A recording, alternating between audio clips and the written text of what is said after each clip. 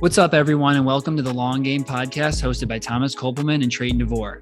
In each episode, you'll hear us break down financial topics that are relevant to the lives of millennials and other young professionals.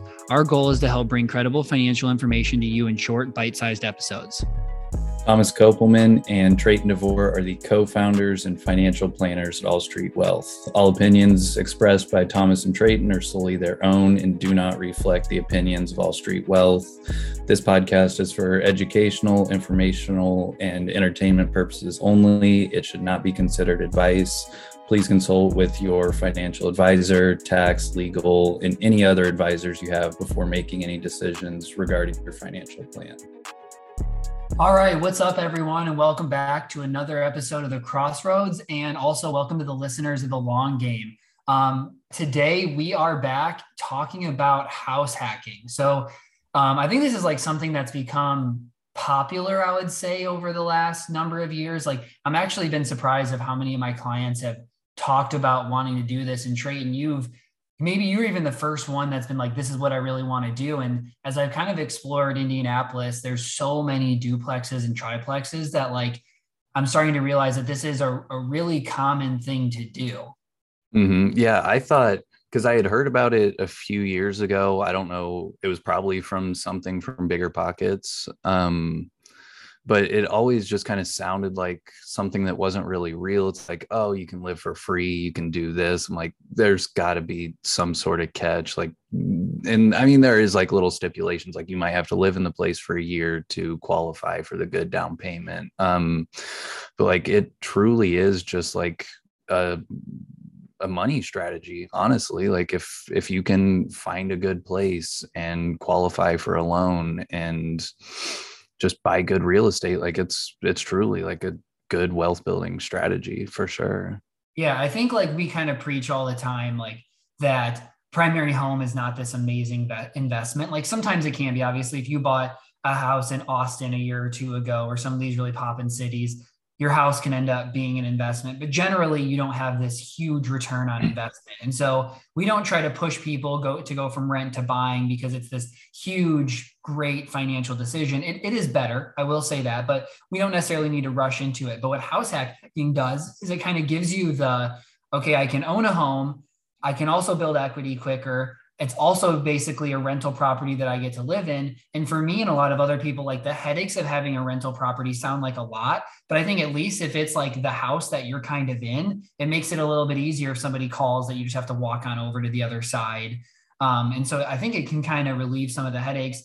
I think the other side of it, and I guess to kind of explain, is house hacking is more than just I have a duplex, I have one side, you have the other side. Like I know of people that have like a garage that they turn into an Airbnb. I actually had a client that I worked with that they lived in downtown Indy. They had this back little storage area that they turned into a place that they were renting for $1,600 a month. And their mortgage was like $1,800. And it was just they turned it into a 1-bedroom apartment. I even know other people who they'll do the opposite. They'll buy a house, they'll have a storage unit behind, they'll live in the storage unit or like smaller place because they're single, rent out the whole house, and they'll be making money per month to just live there. And so I think when you think of the idea of that, it's pretty attractive because it's like, I basically get to live for free. And these other people are also building the equity. It's not even just, hey, I'm like in an apartment for free. They're basically building the equity for you in a house and you're paying nothing. Even if you're not profiting off of it, that's a win in my book. Yeah, because then at the end of the mortgage, like you should have a fully paid off asset that's in your name that someone else funded for you. Like it still just almost like doesn't even feel like it could be real, like the way you say it like that. But like for my situation, like like when I started the business in 2020, like money was tight at that time. And I was like looking through my personal expenses all the time. And just like every month, I'm like, if I could just get rid of this stupid housing payment, like things would be so much easier. Like that was, I mean, at the time it was like probably 75% of my budget just because all the other expenses were so low. And I remember just like Googling, like, how do I get rid of my housing payment? I was like, should I like work for the apartment or something and just like get free housing, or just, I was just curious what the options were, and then kind of like re-stumbled across house hacking. I was like, okay, let me dive into this a little bit more. And if anyone wants to learn a lot about house hacking, like go listen to the Bigger Pockets podcast. Like they've been recording podcasts and videos about this specific stuff for like the past 10 years. Like that is the best place to start for sure. But yeah, I mean, I was just thinking like, how do I get rid of my housing payment? Because I wanted to free it up so I could travel and just like invest more in the business and do things like that. And it almost seemed counterintuitive at the time. It's like, you always kind of hear like a house ties you down, but if it's done right and you kind of know your reasoning behind it and you wanted to house hack, like buying the house almost gives you the most freedom possible if you can find like that second or third renter, just depending how big you get, and really just remove that housing payment. And then that frees up cash flow for whatever you want it to be, because most people, like, housing is definitely their biggest expense in their budget, and getting rid of that, you could travel, you could do whatever, you could invest more, you could, I mean, the options are really endless once you have more cash flow. And if you're in a cool city, like if you're kind of doing what you're talking about, where you have the duplex or triplex and you want to travel, you could also then Airbnb your side when you leave. So you're kind of like, hey, I'm already breaking even. Now I can use the money I'm going to use the Airbnb to help pay for wherever I'm going to go. So this is definitely a way to be able to hack a lot of your life. And I actually agree. Like for me, I've kind of thought about, I definitely want to keep my housing payment low. I mean, if you look, my place is actually really nice, and it's almost 50% of my monthly expenses go to living here. And it's something to me that's worth it. It's still only 25% of my income that I'm using per month. So, that number is okay, but I'm with you. Like paying for my housing as a single person living by myself in a nice apartment ends up becoming a lot of what you do, where figuring out a way to get rid of that payment. Like to me, if I got rid of this payment somehow, I would be able to invest 75% of my income per month and still do everything that I want to do, but I just don't overspend on things that I don't care about.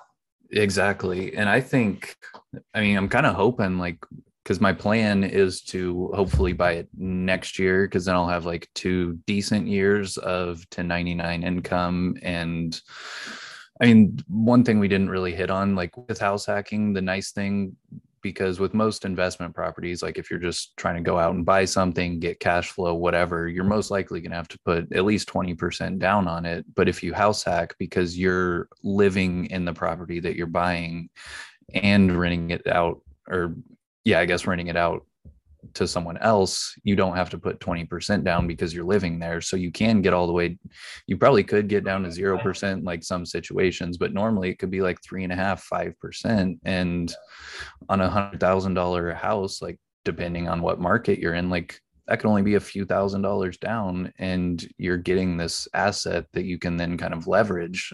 So like for me, like once I get the first property and live there for a year, my plan right now at least is to then maybe do it again, or maybe I'll have different cash flow at that time, like I could buy something else, but just keeping that very original first property, then bringing another renter into it, and then that thing should be like way cash flow positive, because the first renter when I was living there should cover about the mortgage.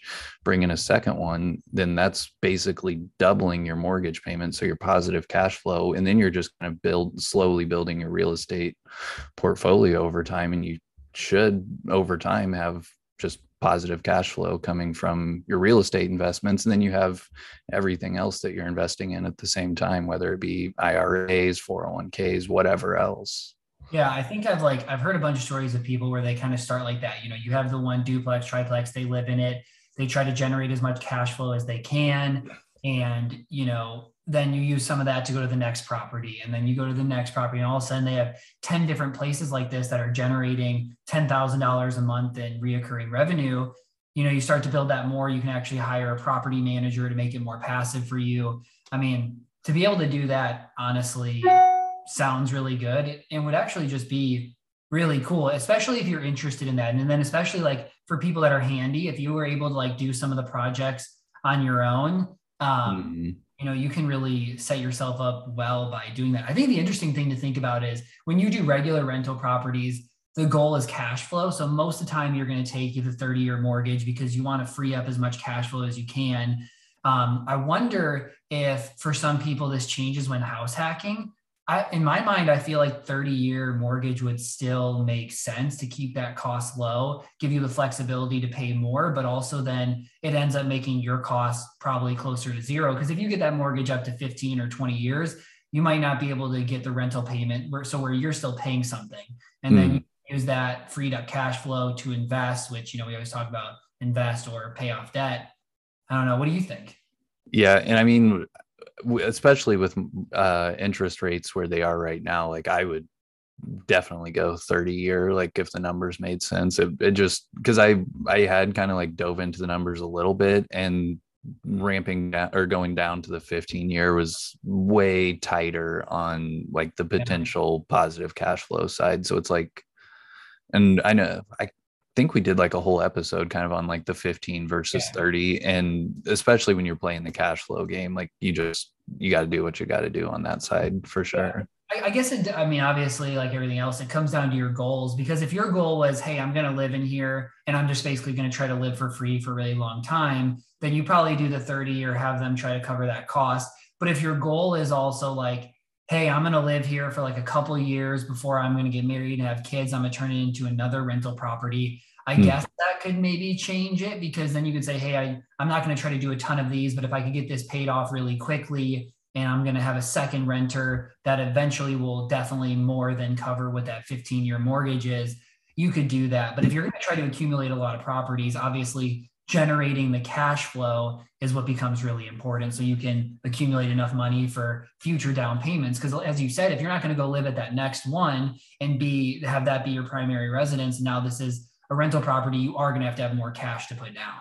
Yeah, exactly. And I just think, which I plan on kind of documenting the whole process of going to look at properties, like going through kind of the application process, the pre-approval, like moving into like doing renovations if I have to. Like I'm just like super interested in real estate as a whole. And I think it's not really talked about too much in like a personal finance setting. It almost feels like it's kind of reserved for accredited investors in a way. And like there's definitely some real estate that is, but with things like house hacking and just like little strategies and stuff, like real estate can be a place for a lot of people to invest, like not investment advice, but like things like REITs and just other things like there's fundraise.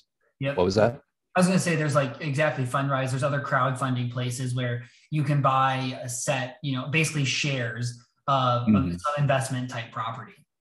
Yeah. And it's like in an overall investment strategy, like you want to go for diversification, and real estate can definitely provide that for sure.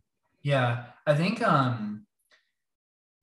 mean, to me, it makes a lot of sense. I think at the end of the day, like you really want to start to think about, does this sound like something you want to do? Like, in theory, it is good, but if like you're somebody that's going to hate having, renters call or, something to be fixed up, like maybe it isn't the best thing for you. I know a lot of people who hate that and then did it, and now they're like all they wanted to do is get rid of that property. And I guess a good last way to end it is maybe some of the downsides of this. I think it's only fair because we made it sound really good. It is really good. But I think some of the downsides, one is that you're going to have people that you don't know living, in the same area as you. So like, I guess that's not very different than an apartment. Like you could have people near you that could be dangerous or, whatever other bad things. So that's one. You might not be cash flow positive, but then it's like you're still probably paying less than whatever you were renting elsewhere. Like I've really tried to like think through a lot of the downsides, and like I think the downside comes down to like dealing with the renter themselves. So like my sister, they rushed into buying a house right after she graduated college, ended up deciding to move like 2 years later. Housing market wasn't great, so they weren't able to really sell the house for any good offers. So they brought in a renter. The renter didn't pay, like just decided not to pay. And so like for 3-4 months go by, they come in, they never let them in. And you can't just walk into the house of the person that you're renting. So then it's, well, what do you really do? And are you going to go pay a lawyer that's going to cost more than the rent that you're missing? So I think most of the headaches come down to like, you still have to go and approve. You still have to basically go and approve all of the renters. You have to like make sure that they have the right information. Yeah, you have to collect payments. Like it isn't truly passive, which I feel like is really the downsides. But if that's something that you want to do, there are a lot of great upsides to it. Yeah, and I guess one downside could kind of happen while you're planning for it, because like if you're planning to have like $500 positive cash flow or something, and that's going into all your projections, like you're adjusting your personal expenses for this extra 500, and then maybe you don't get a renter as soon as you move in, and then that just throws off everything because you had planned for this $500 positive if you had a renter, but it's like that is definitely not guaranteed. So especially when you're planning for it, like you have to run through a lot of different scenarios, like best case, worst case, like what should kind of happen, and then weigh all the risks off that. And you have to renew too. Like people might end up like, you might lose there after a year, somebody leaves, and then you could have filling times where, hey, I don't have somebody for a few months. And that's obviously something to plan for. Yeah. But yeah, so obviously that's house hacking, something that, Treyton's obviously really interested in, probably going to do. Hopefully he comes up to Indy and does it here. But, obviously something for you guys to think about, as it could be a really cool financial opportunity. So thanks again for coming to listen, guys. This was, we just love producing this content, creating all these episodes, and we'll be back next week with Carl Richards. So be on the lookout for that one.